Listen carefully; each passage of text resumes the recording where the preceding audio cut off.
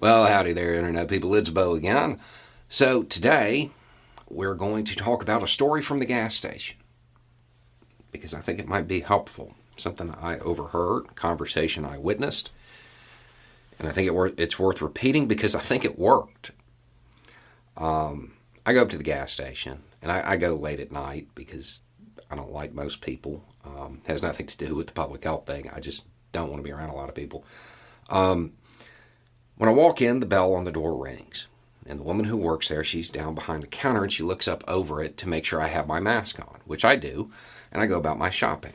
Right? A few seconds later, the bell on the door dings again, and I look over my shoulder. It's Jeremy. I know Jeremy. Jeremy is a nice guy, a genuinely nice guy. He's also huge.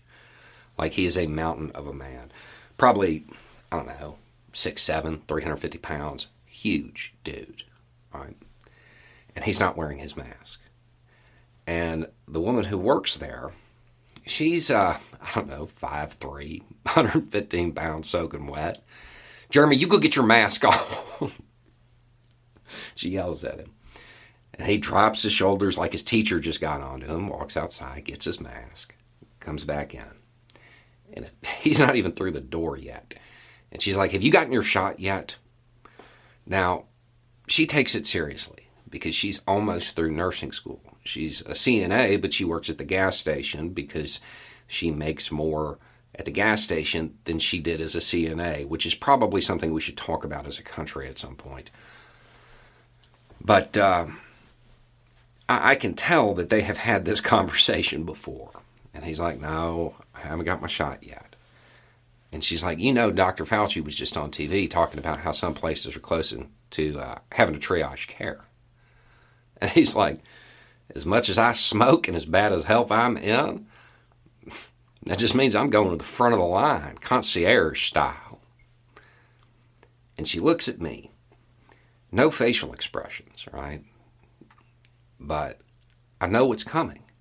She flips on that patient education voice. And if you've never been around nurses, you may not know what I'm talking about. But they all have this voice that they slip into when they're explaining something. And she's like, oh, honey, that is not what that means. That's not what that means at all.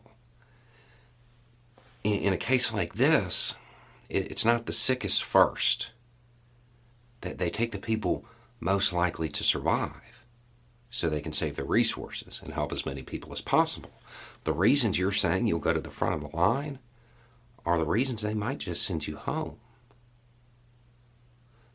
Again, no facial expressions, but you could see it in his eyes. It registered. I don't know if it works. Like, I don't know if he's going to go get his shots. But it definitely gave him something to think about. That may be something you want to put in your toolbox. That may be something that more people misunderstand. People may not exactly understand what that means if they have to start doing that. It isn't you're the first one there or you're the sickest. If you're really sick, they may not, they may reserve the bed for somebody who has a better chance of making it. It's definitely something worth remembering and worth working into conversations if people are uninformed as to what that actually means, if it really does come to that. So, anyway, it's just a thought. Y'all have a good day.